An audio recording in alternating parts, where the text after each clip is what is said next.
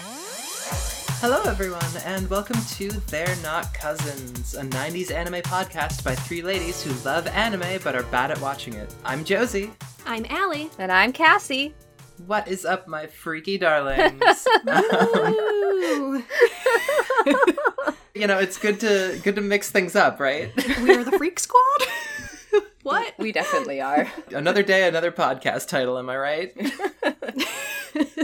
So, before we get into it today, I did want to take a second to say sorry to everyone for the sound quality last episode. I'm pretty sure that Allie's cats are in league with the Negaverse to conspire against us. Their plan was simple, but effective. Mess with just absolutely every setting on Allie's mic. It's very true. It was either them, or it could have been me.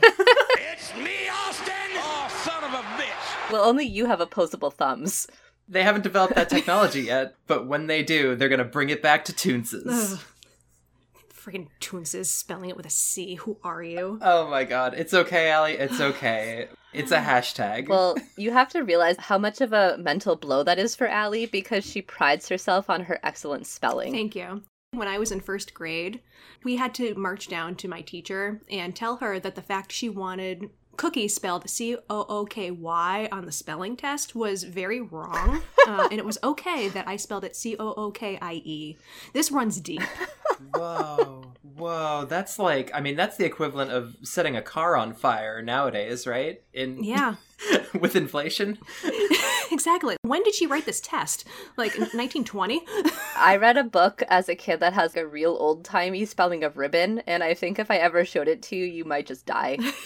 Oh, it's got an F in there, doesn't it? No. It was spelled like Ribon. Okay, yeah, no, I can see that. Yeah. Allie's Trivia Corner. Oh. That's the name of a shoujo manga magazine in Japan for a very long time. I don't know if it's still running. Oh, wow, cool. The more you know. Rainbow noise or star rainbow noise. Sound drop. Oh, I am now replacing that sound drop with Cassie singing Star Rainbow Noise.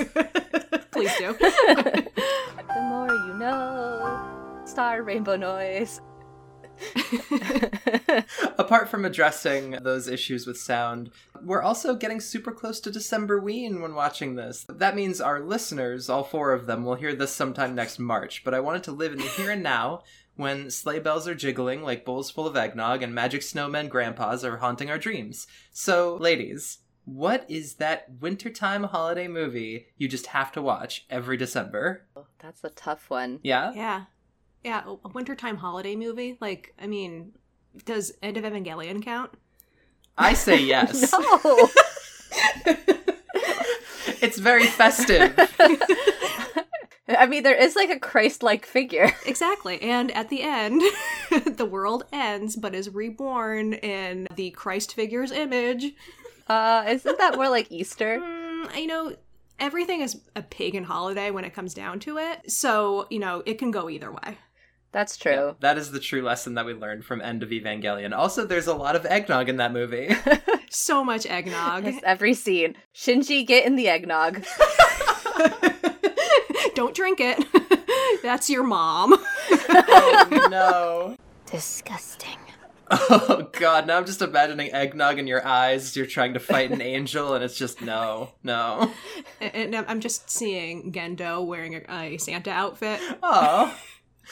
Oh, ho, ho, ho. So here's the question. Does Gendo, for Christmas, does he put powder in the beard to make it white, or does he put another beard on top of his beard? Beard on the beard. Yeah, totally beard on the beard. Okay, yeah, he's one of those guys. Yeah, he's a dick. Definitely beard on the beard. Yes, I absolutely agree with that. Cassie, any thoughts? Do you want to contribute anything to this? I was thinking of one before all this Evangelion talk, and now all I can think of is his beard on his beard. Okay, that's fair. Well, I'll talk about what I had prepared. It's so unfair that I jump you guys with these, and then I have one written for myself. Fine. Yeah, no, that's improv, baby. Yeah, if the audience learns nothing from this podcast, they should learn that I do not play fair. Well, you do tend to DM all of our games. Oh no, that's true. This is just my inner DM coming in. Exactly. You're making us roll for initiative every podcast episode. Quick, tell me your favorite holiday movie or else you're getting a fireball to the face. No. Yes. My favorite Yuletide movie is a tradition that was inspired by my lovely partner. It is the story of a silly skeleton man dressing up and doing Christmas instead of Santa, because Saint Nick has been incapacitated by a quirky group of assassins led by a very scary villain. Of course, I'm talking about Hogfather by Terry Pratchett. Oh my god, that was what I was gonna say. Oh my god, really? Yeah, that was the movie I was thinking of. Cassie, that's so good. I love Hogfather. Oh, you're having a bonding moment. Yes. Oh, I'd love to see it. But yeah, for our audience, in case you haven't seen Hogfather, it is the story of the embodiment of death and his granddaughter working together to save the holidays. And Santa is a pig man who was born out of pagan sun worship, and some wizards accidentally invent the "Oh God" of hangovers.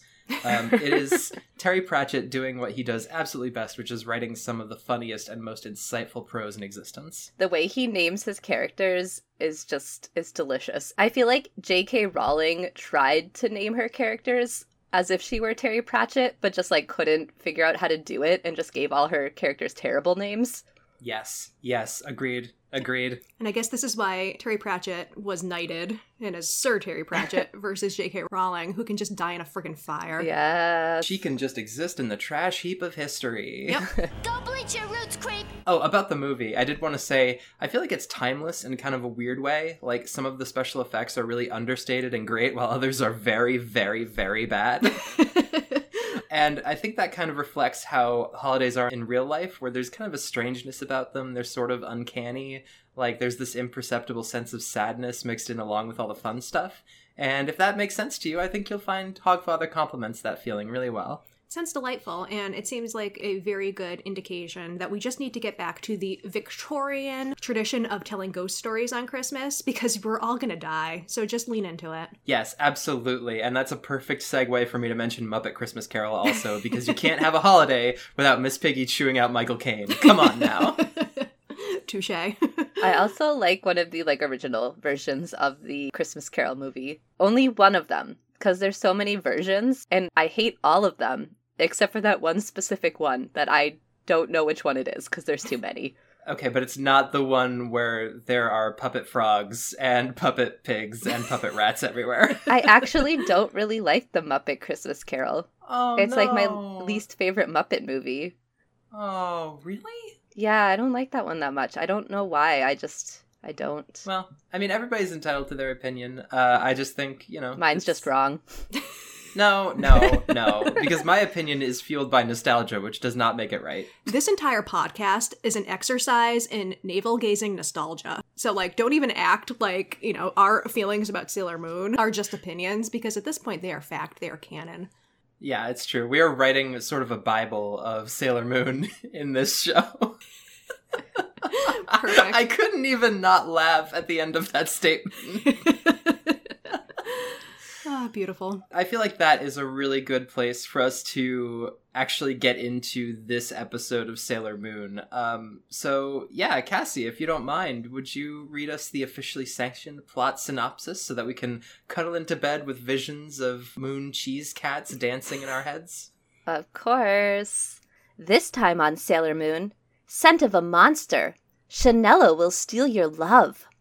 Usagi asks her family if they can officially keep Luna as a pet, but her little brother Shingo strongly objects due to his fear of cats. Instead, Shingo brings home a pet Chanella, a creature that smells like perfume.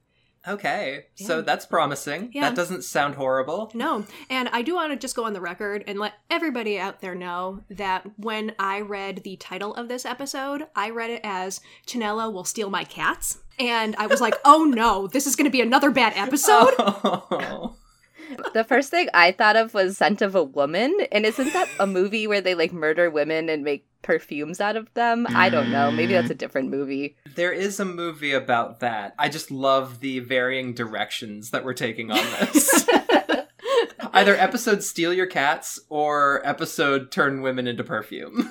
She can steal my love, that's fine. Love died years and years ago in my black, dark heart. But the idea of taking a cat from me was one step too far. Like, I will fight tooth and nail to keep my cats. Exactly. Love, let's throw it out the window. God, I would love to watch a movie about Allie's life, like a rom-com where, I don't know, some rando is like, I'm gonna get this librarian who doesn't feel love to love me, and then just fails through the entire movie. Allie just gives them a really unimpressed look the entire time and just has no lines. And there's a Home Alone style segment where Allie has just set up a bunch of traps for this person to fall into.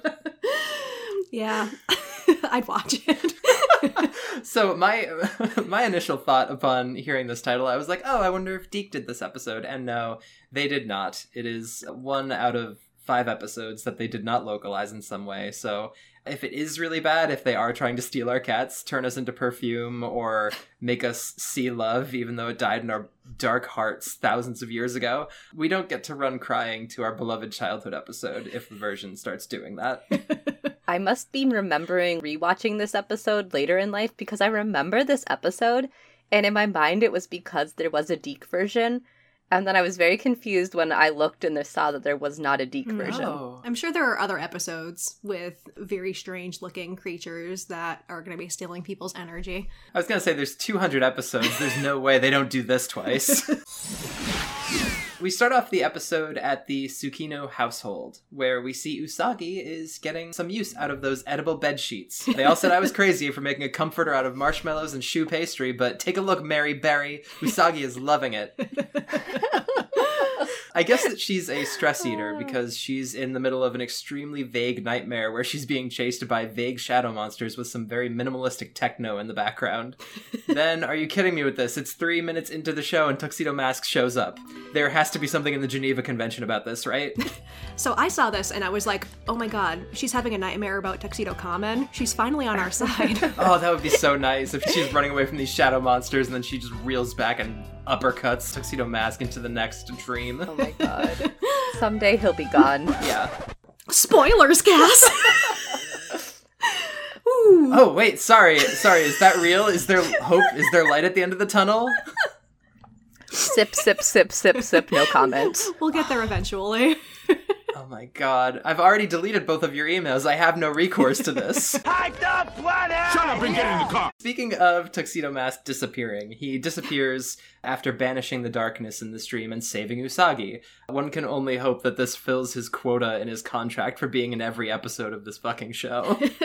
After this, Usagi wakes up because of some screaming, which is her brother Shingo, who is freaking out because Luna is in his room. Apparently, he's afraid of cats, which would be a less reasonable fear if we hadn't just watched an episode where Luna bullied Usagi and then threatened to turn her face into roast beef. Exactly. Just quit yelling and listen to me closely, and if you give me any grief, then your face is gonna pay the price.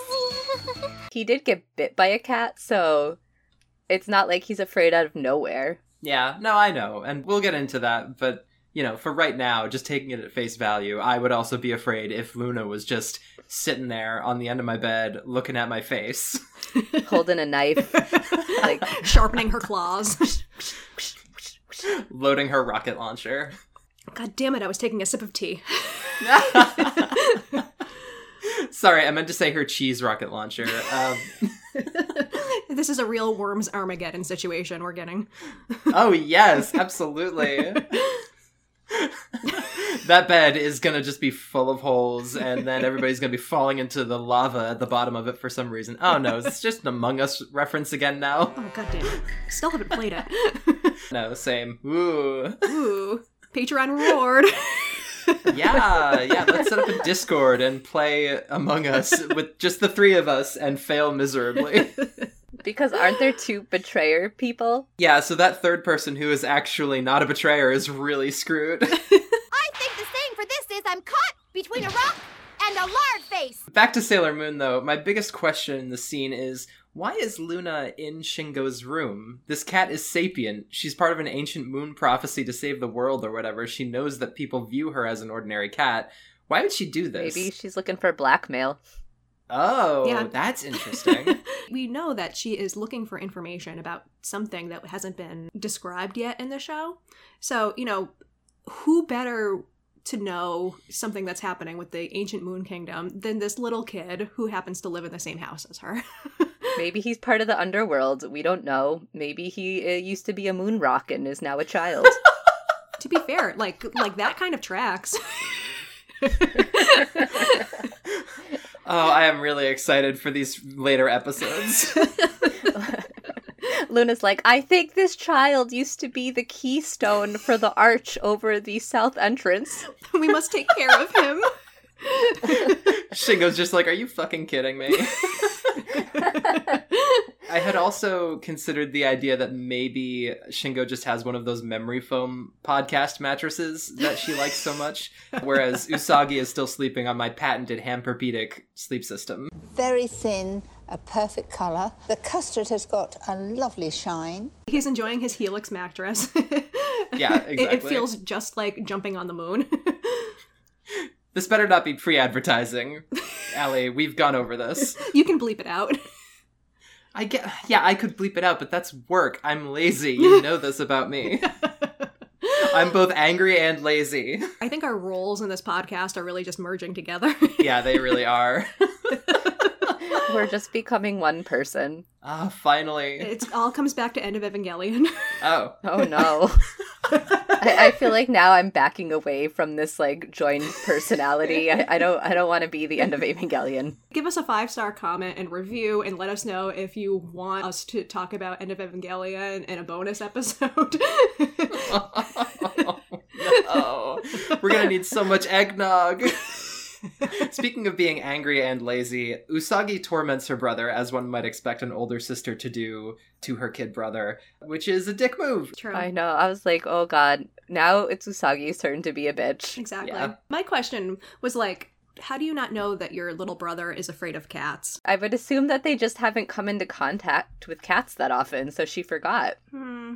Every episode of this show has featured a cat in it. Yeah, but he wasn't with the cat. Like, he didn't see the cat. Yeah, and this is literally, I guess, the episode where she introduces the cat officially to the family, which is, you know. She's like, this is the cat I've been dating. I promise she doesn't have fleas. You know, she has a job. She's very reliable. And we fight evil together. So I think you should welcome her into our home. Yeah. No, I love that. That's very progressive. Yeah, she was kicked out of her previous family because they weren't accepting our relationship. Is this more deep Sailor Moon lore that I'm missing here? Or is No. this just a goof? Okay. This is a bit. It's becoming very hard for me to tell. Well, eventually you'll have seen the entire show and you'll get there.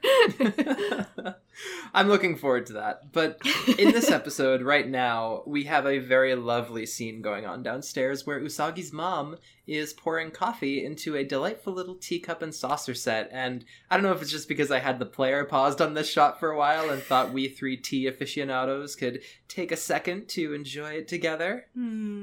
I was also appreciating her little tea set and the Western breakfast they had set up. Yes. Yeah. 100%. Everyone is having breakfast at the table, with Luna drinking milk from a saucer, and the conversation turns to the pet cat everyone is just now realizing they have.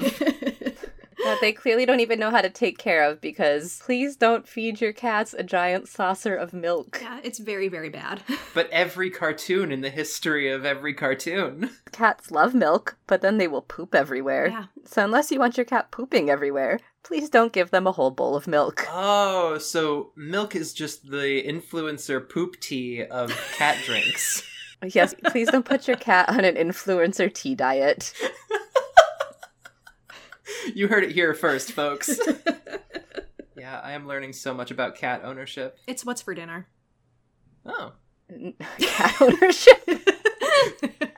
Yeah, you gotta take care of your cat so that someday you can have a cat roast. Oh no! No! Oh no! No!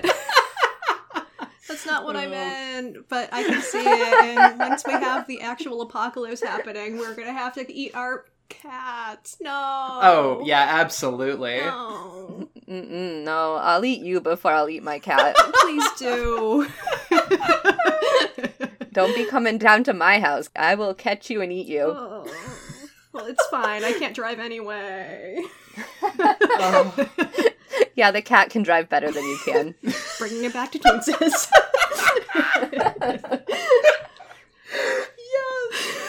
Oh, thank God. I'm so glad we got that hashtag going. 2 versions of it.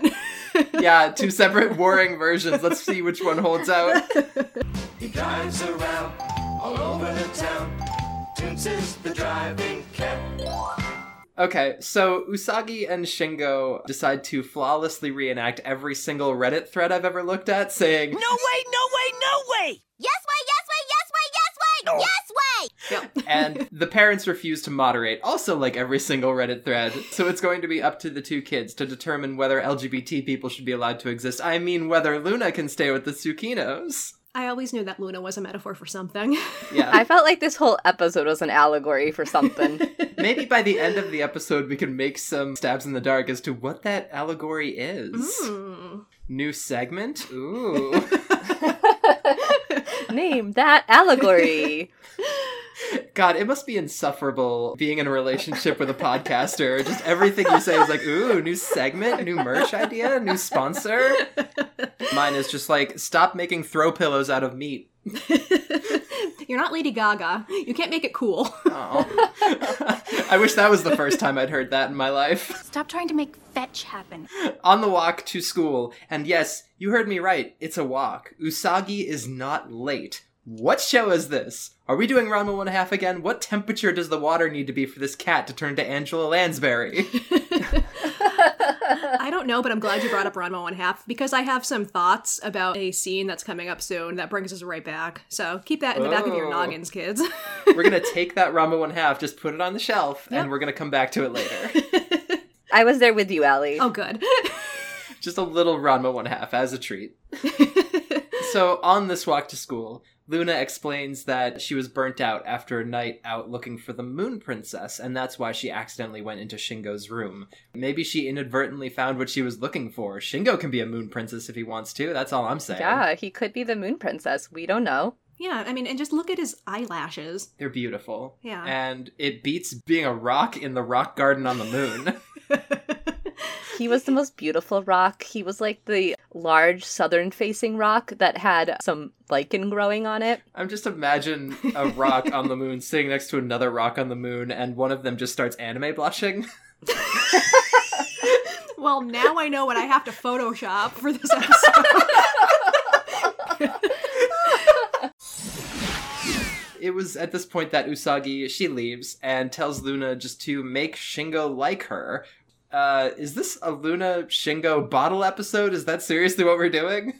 Are we gonna get a black screen with the words, Luna eats Usagi's little brother, and the Always Sunny theme playing? I mean, you guys said that cats love eating meat. That wasn't me. No, it's That's very true. Yeah, they are obligate carnivores, and Shingo looks like he is up for dinner.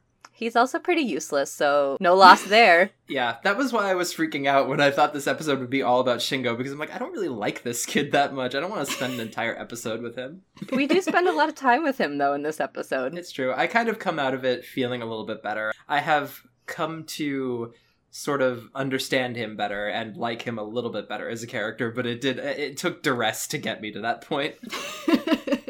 Someone had to force you to like him. Yeah, exactly. Speaking of people forcing other people to like them, Luna goes to a pet shop to get some inspiration for how to make someone like her.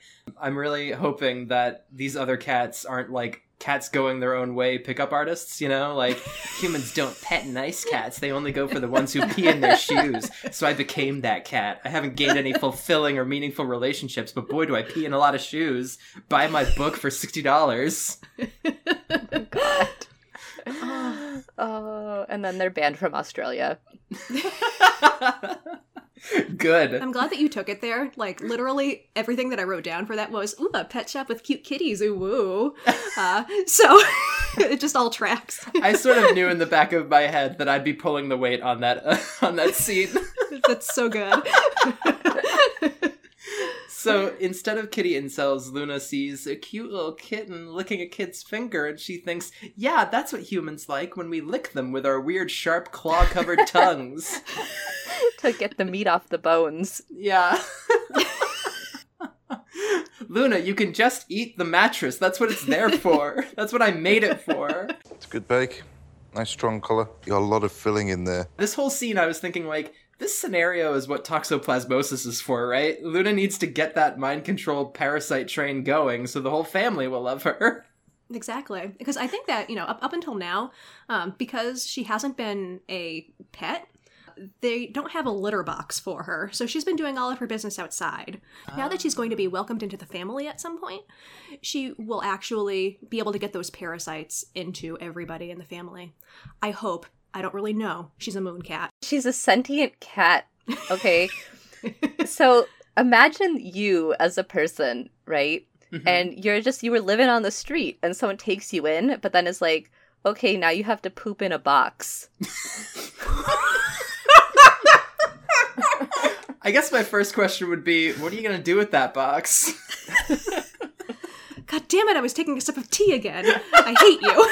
Allie, stop drinking tea while we're recording a podcast. I need it. That way I can stay on top of my game. Okay. All right. Well, then we'll get you a squeegee for the holidays so you can just wipe off the screen of your computer. Perfect. Do magic cats even use the toilet? We don't know. And I'm not asking. Yeah, none of us are asking that, listeners. Do not write us questions and emails about this because we're not asking. And if we knew, we're not telling. Yeah. Please don't send any information about that. Well, I mean, Allie's the one who checks the email address, so not my problem, I guess. Hashtag not my problem. Yeah. I'm gonna bring us on back. We cut to the Negaverse, where Gerald is just vibing, like, sup, bro? And Queen Beryl is all, Jadeite, you're still alive, huh? I haven't, fired / defenestrated you yet. Cool. What's the plan this week? And he hits her back with, I've got this iguana setting everything up, gonna be real good. And Beryl is like, yeah, these humans want all kinds of shit. Let's just use that, maybe. I love that the monster's name is Iguara. Yeah. As soon as Jadeite said that, I was like, I will be so disappointed if she's not a lizard person. I was thinking that too. I was like, oh yes, the lizard people, they've come. This is their time.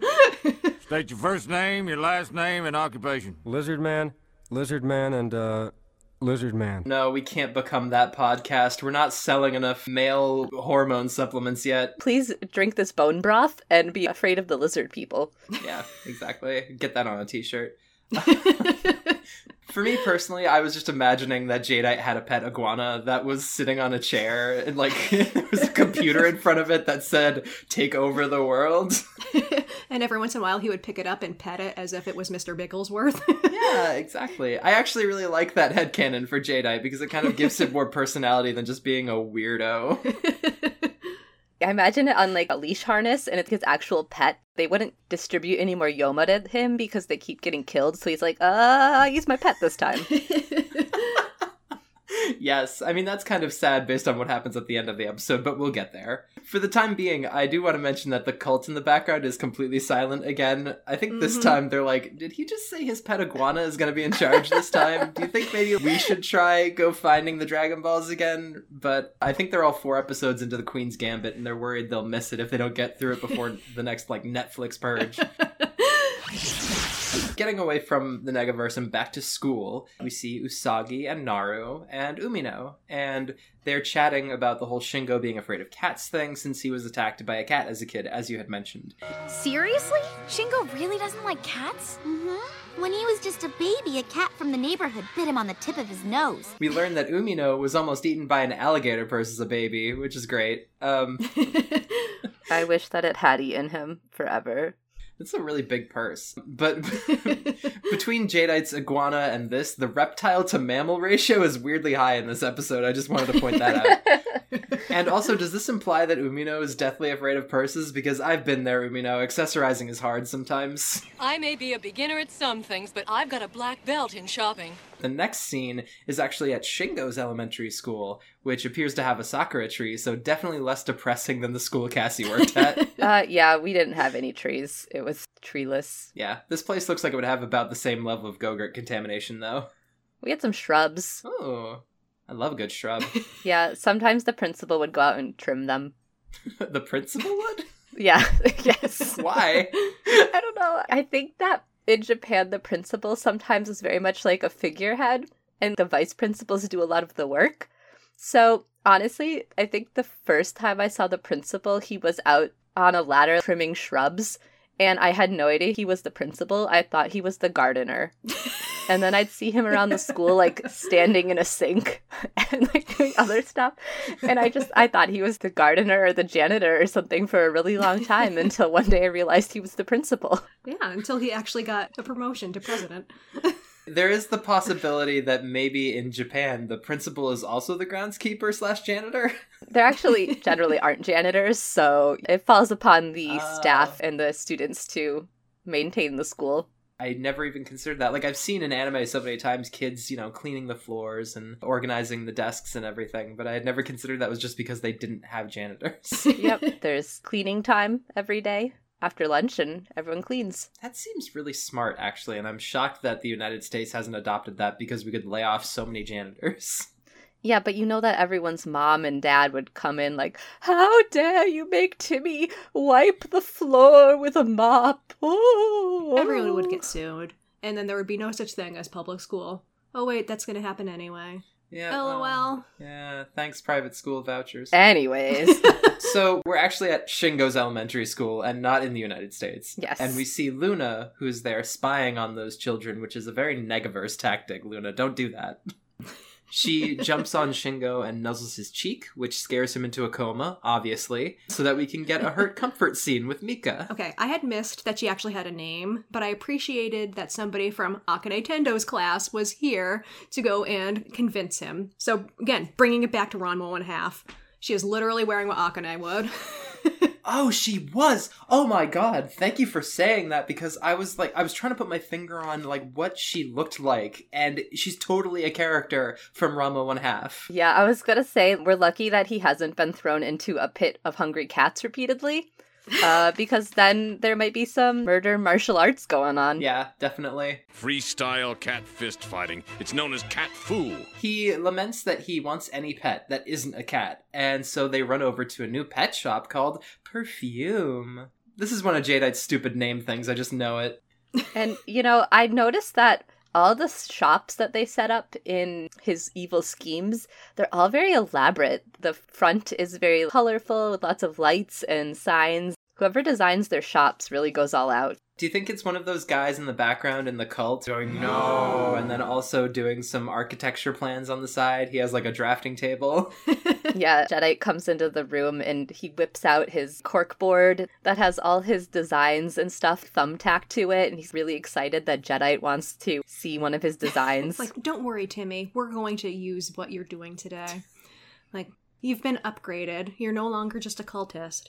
You are now a cultist with a plan. That does sound dangerous, actually. A cultist with a plan is a lot more scary than just a bunch of regular cultists who are very, very depressed and sad.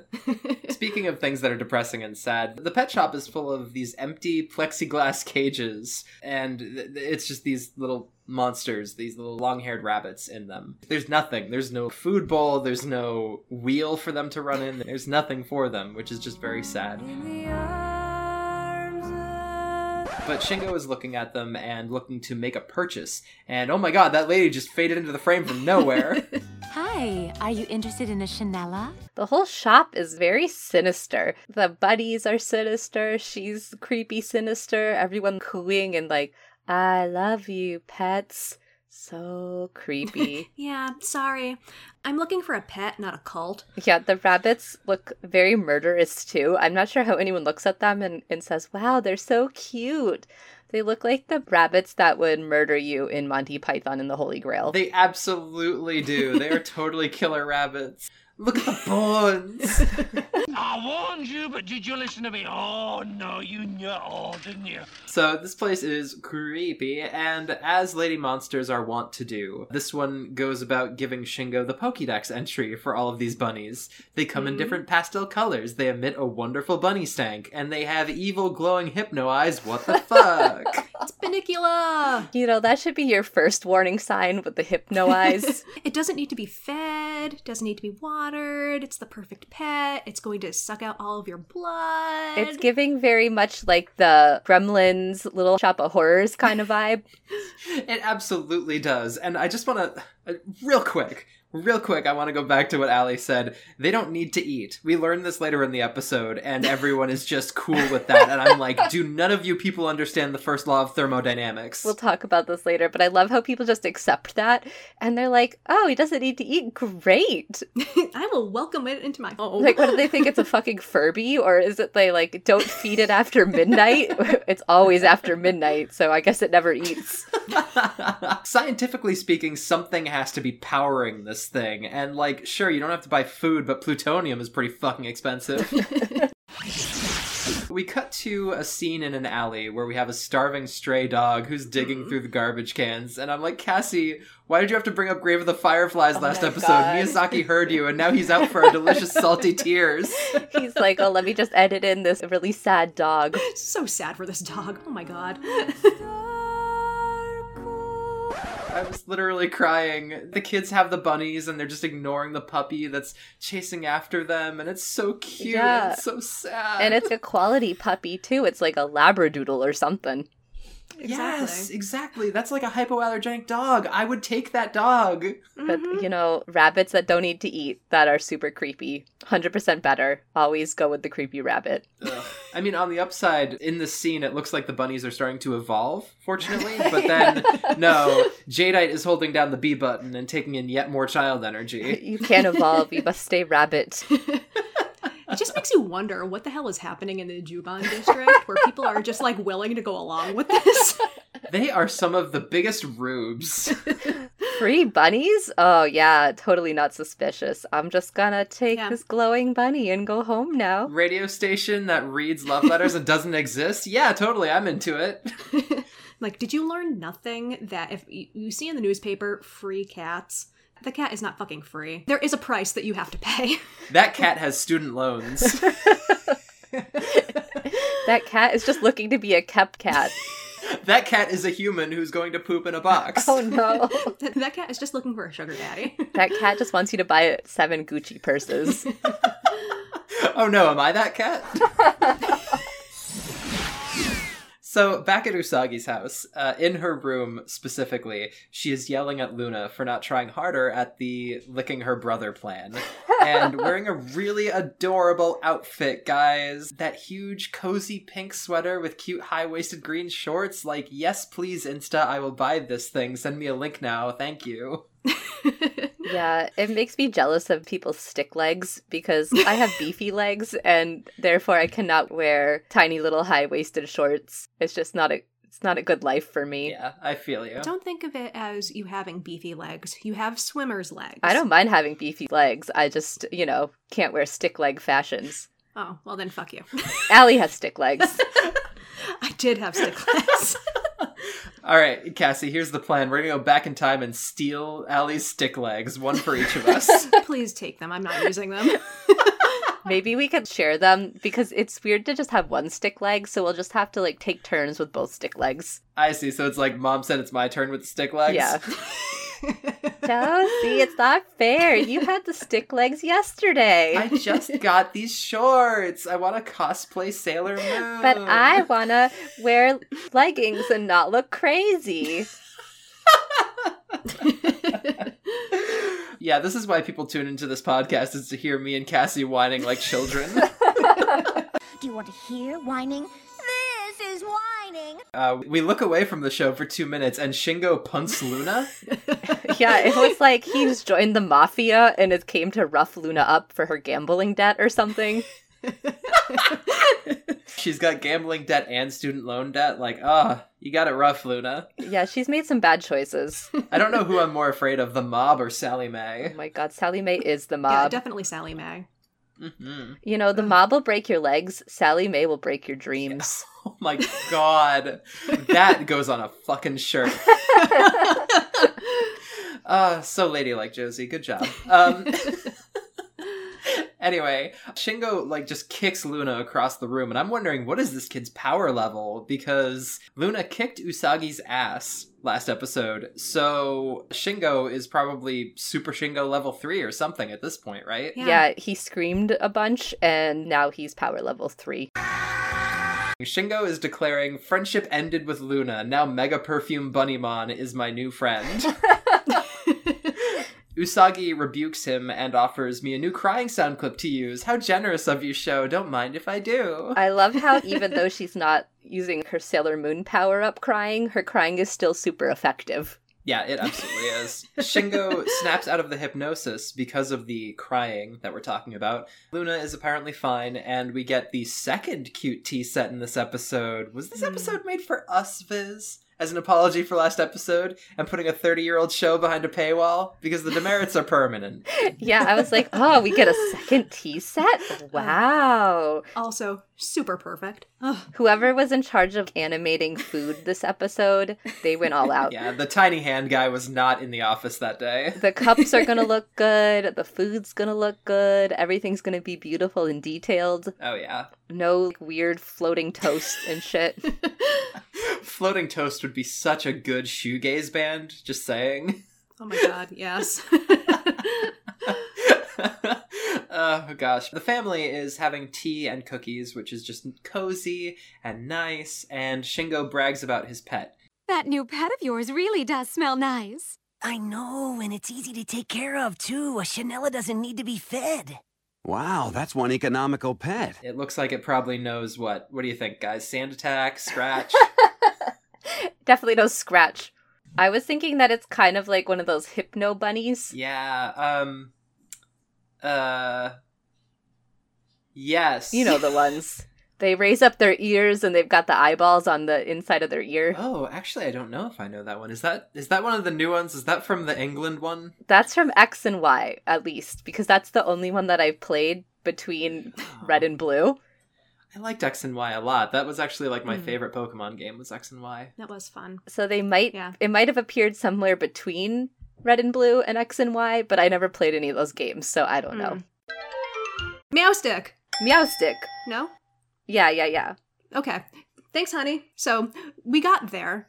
We didn't need you to leave us a 1-star review for not knowing Pokemon. Because our best boy / lead gaff is on top of it. Also, Meowstick is not a bunny. It's like a cat fox. It's the cat thing. Okay, that you but cosplayed. It has bunny ears, okay? Okay. So, why would it be Meowstick? Look, we can't start talking about Pokemon names. Maybe when we start actually reviewing Pokemon, but... my point was that Shingo really needs to hold off on the Moonstone until level 15, otherwise this thing is going to miss out on learning Swift. And that's where we find out that it doesn't need to eat. The Tsukinos are fine with it. It's so weird. I was like, why are their mom and dad so accepting of literally everything that happens in the house? This was the first episode where I got the impression that maybe Usagi's parents are just like high 24/7. That's mommy's specialty. Yeah, exactly. These cookies totally don't have any special ingredients, honey. Like, oh no, you can't have these. These are for us. These are for our special time. I was just gonna say, and then Luna starts eating them, and that is an episode, let me tell you. Oh boy. The Shanella sits on top of it and absorbs the energy from it, and then it's a wild ride after that. It learns all kinds of moves. So the parents, who are definitely blazing it, they tell the kids that they should keep both of their pets, which is just asking for your windows to be blown out by a Pokemon battle, but for now I guess it's fine. We go the next day, and Usagi is telling someone else that they'll be late for school. Are we watching Escaflowne? What year is it? Who am I? We have a role reversal. Shingo is like, I'm cool, just staring at my bunny, which is, upsetting, but Usagi realizes something is up finally because this presumably fission-powered pet is glowing like the sun, but it just won't evolve. Yeah, Shingo's like, I need nothing. I just need my bunny. I'm totally normal. I guess in some ways it's an improvement, right? Because Shingo is annoying as hell, but I don't know, it still feels bad to say that about a kid, so maybe I'll cut that. You shouldn't brainwash people, I think, is the moral of the story. Yeah, it's kind of the takeaway. I think we can all get behind that. At school, all the middle school kids also have bunnies now, and a pan across the classroom gives us a line I never wanted to hear. My Chanela smells better. Did anyone else sort of feel like they introduced Chanela as some sort of toy marketing opportunity so that they could make a bunch of fluffy bunny toys that smelled like different things to market to children? That's a really good idea if they didn't. It was bringing me back to Cherry Mary muffins. If Viz did not market these things, then we absolutely should. We should get some koosh balls, put some evil red eyes on them, and sell them as Chanelas and spray them with some cheap perfume, you know? I was gonna say, can't we just spray perfume on a Furby?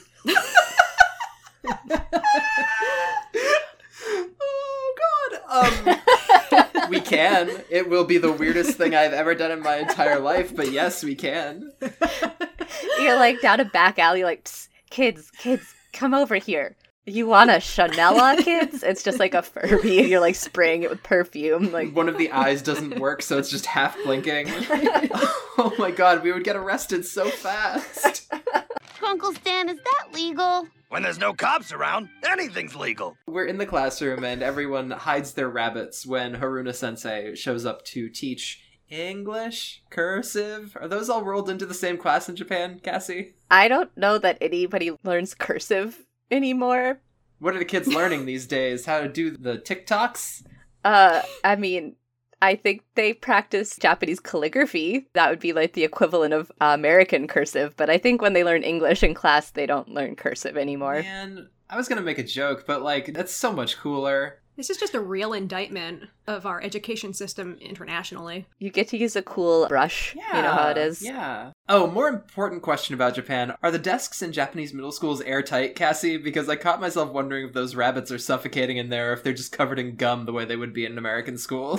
Yeah, I think they're just like regular school desks with like an opening in the front. Okay. Well, that's good to know. They were able to breathe, but the students could not control their bunny addiction. They gotta get an eyeful of those pastel cuties or they're gonna freak out, like Usagi's parents after a day when their cannabis dealer doesn't show up. The kids freak out when Haruna-sensei tells them to cut it out. What's that? Give it to me, please. No way. Stop. No! In fact, our poor Kurama lookalike gets shoved into a desk. More casual assault from this show. I really want a vacation for Haruna-sensei at this point, or a transfer to a different district. Yeah, she's like, can people please stop abusing me? I don't want to be in this school anymore. The Pokemon trainers in the class get up to leave. Based on what happened with the Clow cards, I'm sure there will be no punishment on this either. Molly and Usagi figure out that this all started at the perfume store. The one where they sell rabbits, not the one where they sell perfume.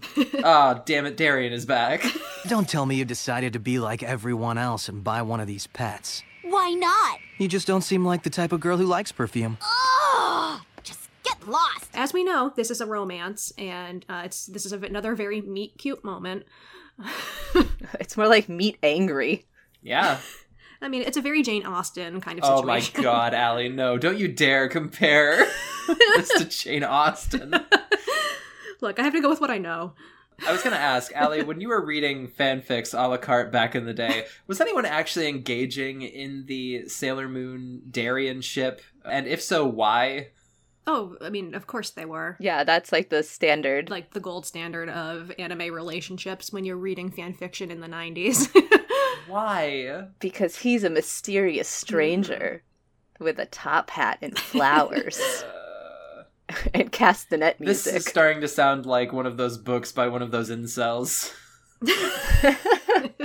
Usagi tells him to get lost and goes into the store. Good job, Usagi. So cool. But then, despite Luna's warnings, she falls for a rabbit's hypnosis and immediately becomes a massive jerk. Bad job, Usagi.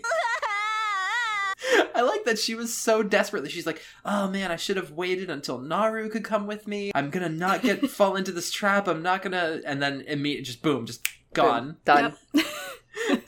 Fortunately for us, Luna ends up using Crunch on the bunny, and it goes down like a chump, presumably because it's a psychic type, freeing our teenage heroine from its evil grasp. Luna is a obligate carnivore, so... Yes! I was about to say, it's really satisfying to see Luna using her animal instincts, and it's weird to remember that Allie said she has a human form.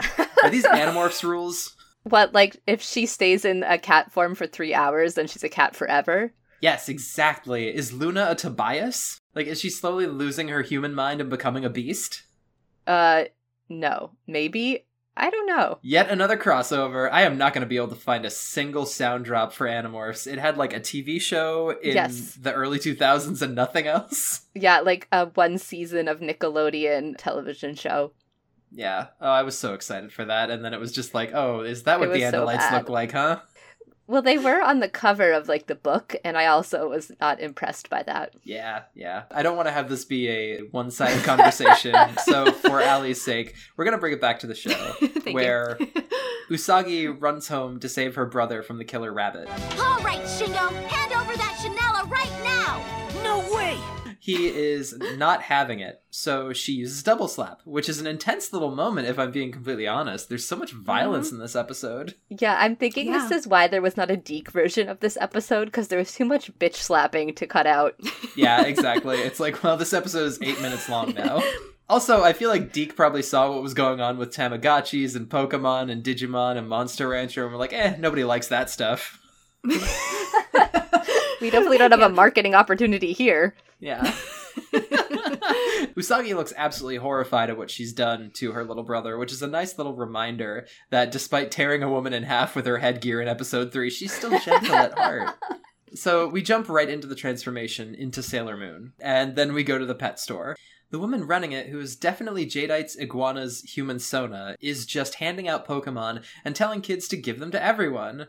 Should I make a Tribble reference at this point in the podcast? Yeah, I was like, is the alternate title for this episode The Trouble with Tribbles? The Trouble with Chanellas? Yeah. Yes, very good. I approve. Falling out of everywhere. Yep. Yeah, making cute noises for what it's worth. They haven't made noises up to this point, and then all of a sudden they're like, ow. Yeah, the noise they made was so cute. If they were making that noise the whole time, I'd be like, yeah, please hypnotize me. I want to be possessed by you, please. I think from now on, I'm going to edit in a Chanela noise into every episode of the podcast, and people can look for it like a Where's Waldo? It's a very nice Easter egg. Yeah, Easter egg, literally, because they're bunnies. Boo! You stink! Jadeite's pet iguana, who I will refer to henceforth as Donna because I think that's cute, transforms into a lizard lady. And so do all the people who bought bunnies. Yay, lizard people. Lizard people confirmed in the Juban district. Why was the JAF, or SDF, the Self-Defense Force, why were they not on this? Because they're in league with them. Yeah, they're all lizard people all the time. Anyone you don't like or who is different from you. I get that they turned into lizard people because it was a lizard Yoma, but I also feel like they should have turned into bunny people just because we had these bunny pets. Yeah. Or maybe there should have been cute lizards that they were giving away. I don't know. I just don't enjoy the juxtaposition of the lizard people with the bunnies. You know, that's a really good point, Cassie. Thank you for bringing that up, because when they turn into lizard people, they don't have the Chanellas anymore. And then when they turn back into humans, the Chanellas drop to the floor. So it's implying that, like, the Chanellas fused with the humans in order to make them lizard people, which makes no sense. Are the Chanella just hairy lizards? Oh, no, I hate that. Ooh. Oh, I think all of us hate that. Shave a Chanella and it's just an iguana? Oh, no. Oh, goodness. So, at any rate, we've gone too deep. We have gone way too deep. The Chanella lizards turn the kids into lizards, and that makes it like a new flavor of zombie fight. I'm not super impressed by that, but it is what it is. Yeah, zombie fight again. We get a bit of character development here, which I liked. Sailor Moon is cowering, waiting for Tuxedo Mask to show up, and Luna's like, it's 1992, baby. We may have regressive standards concerning weight and LGBT people, but you don't need no man to sell you this orphan pencil. Exactly. You can do it, Sailor Moon. We learn from Luna that the Moon Tiara can also cure people of lizarditis. Neat. So Shingo and all the other youngster Joeys out there won't be irrevocably destroyed. Yay! I can't remember if we ever see her use Moon Tiara Stardust again. I was wondering the same thing. Are you fucking because kidding I was like, me? I completely forgot about this one. She gets her wand. Yeah. And that one does healing. Right. Yeah. So maybe they just were like, well, she needs to heal these kids because we can't have her murder children. Right. It is fully a toddler fight, but she cannot engage. So we'll just I don't know, give her tiara healing for just one episode. Because we didn't want to pay the animators to do a wand animation yet? Or we have to do that in the next 12 episodes or something? She's got to, like, upgrade to a wand. Yeah, or this could also just be a portent of things to come. Just kind of putting it in the back of the viewer's mind that, hey, she can do, like, healing things. So that way it's not so weird when she can do healing things. Yeah, it's not weird that she does healing things, but it is a little bit weird that she never chooses to use that healing on the Yoma, huh? Well, that's actually a monster. Like, what's it going to turn back into? I don't know. That's true. I don't know. This is sort of unrelated, but you know rice pilaf? I'm familiar with the food rice pilaf, yes.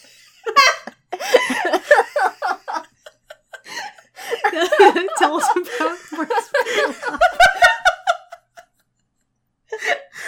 The exotic food of rice pilaf. You know those, like, weird pilaf? God damn it, I'm crying again.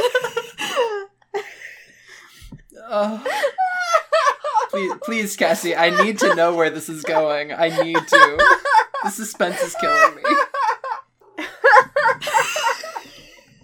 You know the pilaf in the rice pilaf? Yes. I always think the tiara, when it gets to, like, the spinny shape,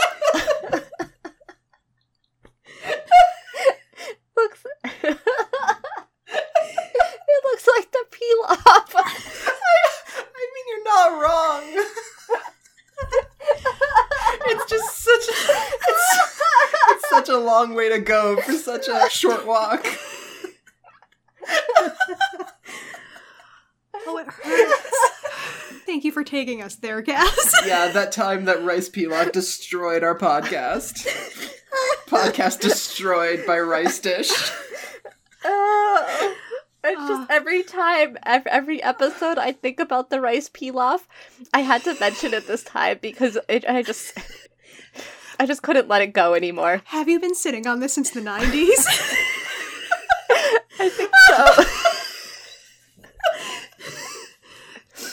I appreciate your courage in finally coming forward. The more you know. Star Rainbow Noise.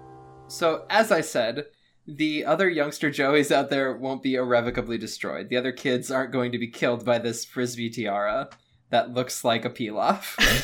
But that does not solve the problem where Donna is going to tear through an entire door and use Constrict on Sailor Moon via her tail. Luna yells that Donna's weak point is all the junk she has in that trunk, and so Sailor Moon destroys that ass like groceries. I love how she honed in on this one part of a lizard person and was like, oh yeah, tap that and you'll be fine, girl. Yeah, exactly. Well, it was glowing. It was. The Yoma needs to, like, work on disguising their weak points, because if your weak point literally glows, that's a bad job. That's a problem. Yeah. Put some makeup on that or something. Oh, yeah, some foundation. That'll cover that right up. Like, wear a hat over it? I don't know. Wear a butt hat? Put on those little short shorts. Yeah, those shorts would look really cute on Donna. Are you kidding me? She'd be beautiful. I did want to point out that when Sailor Moon attacks Donna with her tiara, she doesn't use the I'm going to heal and redeem you function, so that is a choice I will now be noting every time Sailor Moon kills someone. Is this the patriarchy? Yeah. It's starting to feel like the patriarchy. Lady Monster's got it rough is all I'm saying. You know, maybe she would have turned back into a lizard if we healed her. Yeah, that's what I'm talking about. Yeah, but did they have lizards on the moon? I don't fucking know. They had rock gardens and beautiful archways. So Yeah, but that's not a lizard. Well, who do you think lives in the rock garden, Allie? Lizards. Allie, because you're in charge of our social media, can you reach out to Neil deGrasse Tyson? And ask him Will do. Ask him about the possibility of lizards living on the moon, because we just need to know. Donna is disintegrated, and so are the rabbits, meaning there are a whole lot of dust bunnies to clean up. Oh. Am I kicked off the podcast yet? Bye. Yay. I don't know where I was going with that. Apparently I want to get fired off of the podcast so bad. This is a volunteer gig. Yeah, that's fair, but I crave validation so hard. Hashtag podcasting. Speaking of validation, Shingo is about to run over and be really excited about meeting Sailor V.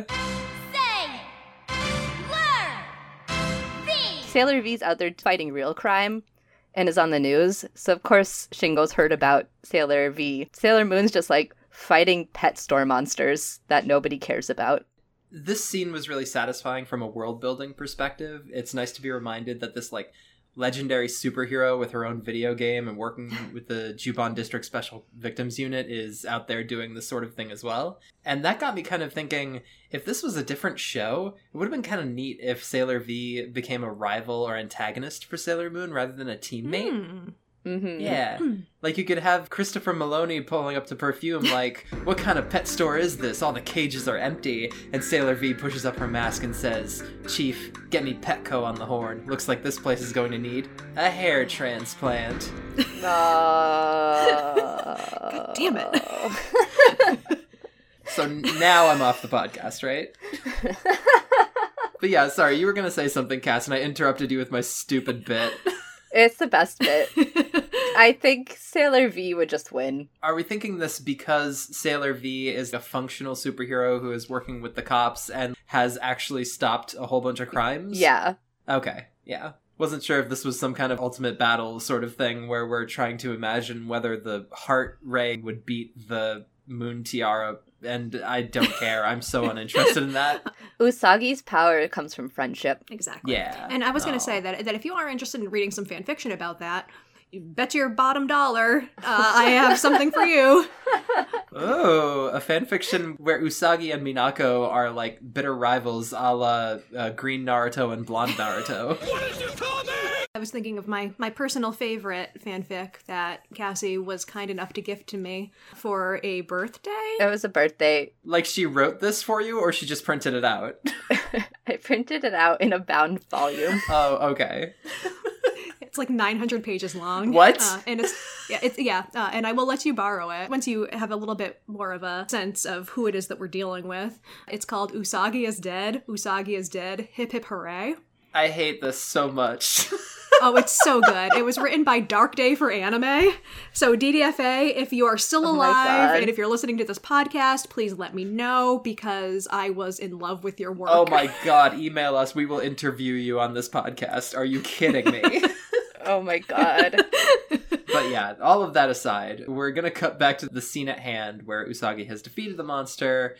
And Shingo ran over being like, oh, Sailor V, you're so cool. And Usagi is like, no, I'm not Sailor V, I'm Sailor Moon. And he's like, whatever, close enough, you have superpowers and I'm like 10. He's like, you're both wearing basically the same outfit and you have blonde hair. You're the same person. Exactly. I can't wait to own all of your action figures. Yeah. Gotta get that sweet merch. Speaking of sweet merch, in the Viz Japanese dub, Shingo basically says, you're cute, so it doesn't matter. Oh, good catch, localization team. Yep. The next day at the Tsukino house, Shingo is affectionately feeding Luna part of the incredible edible meat mattress that I made for Usagi, and everything is fine. The end. No one questions what happens to the bunny thing. That's actually not the biggest dangling thread that made me upset. It was the fact that we never saw what happened to that dog. Oh.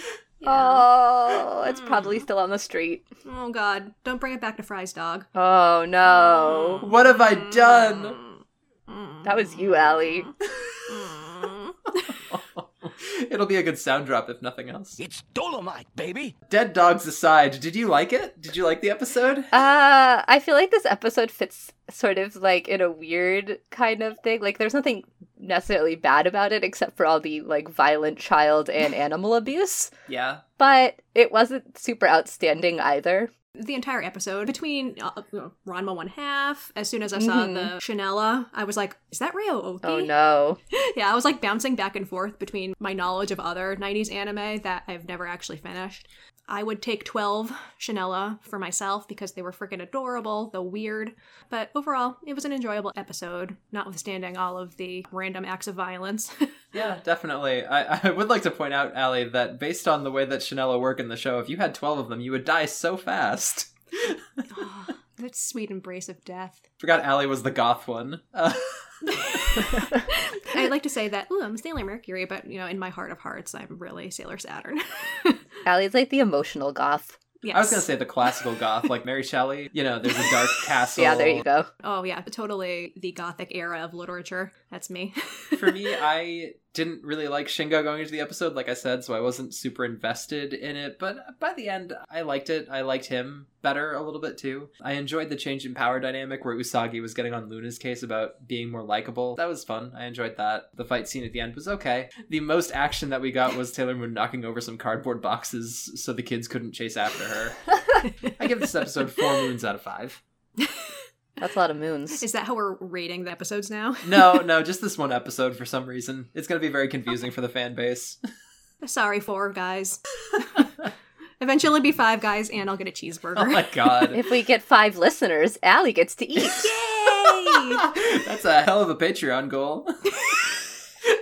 Didn't realize that Allie was in such dire straits, but I guess the decrepit aging castle that she lives in that's a metaphor for her own mind is falling apart. The yellow wallpaper is curling around me as we speak. God, that story is horrible. Oh, it's so good. TLDR, this episode is a cry for help. Please feed me. I give this episode 4 cries for help out of 5. Speaking of cries for help, here at They're Not Cousins Incorporated, we are proud to be doing the work which Viz and the Anime Industrial Complex refuse to do, giving you, our listeners, so maybe 5 people, life advice based on the only show which regularly features tiara-based violence. That's right, we're bringing back Sailor Moon Says. Sailor Moon Says!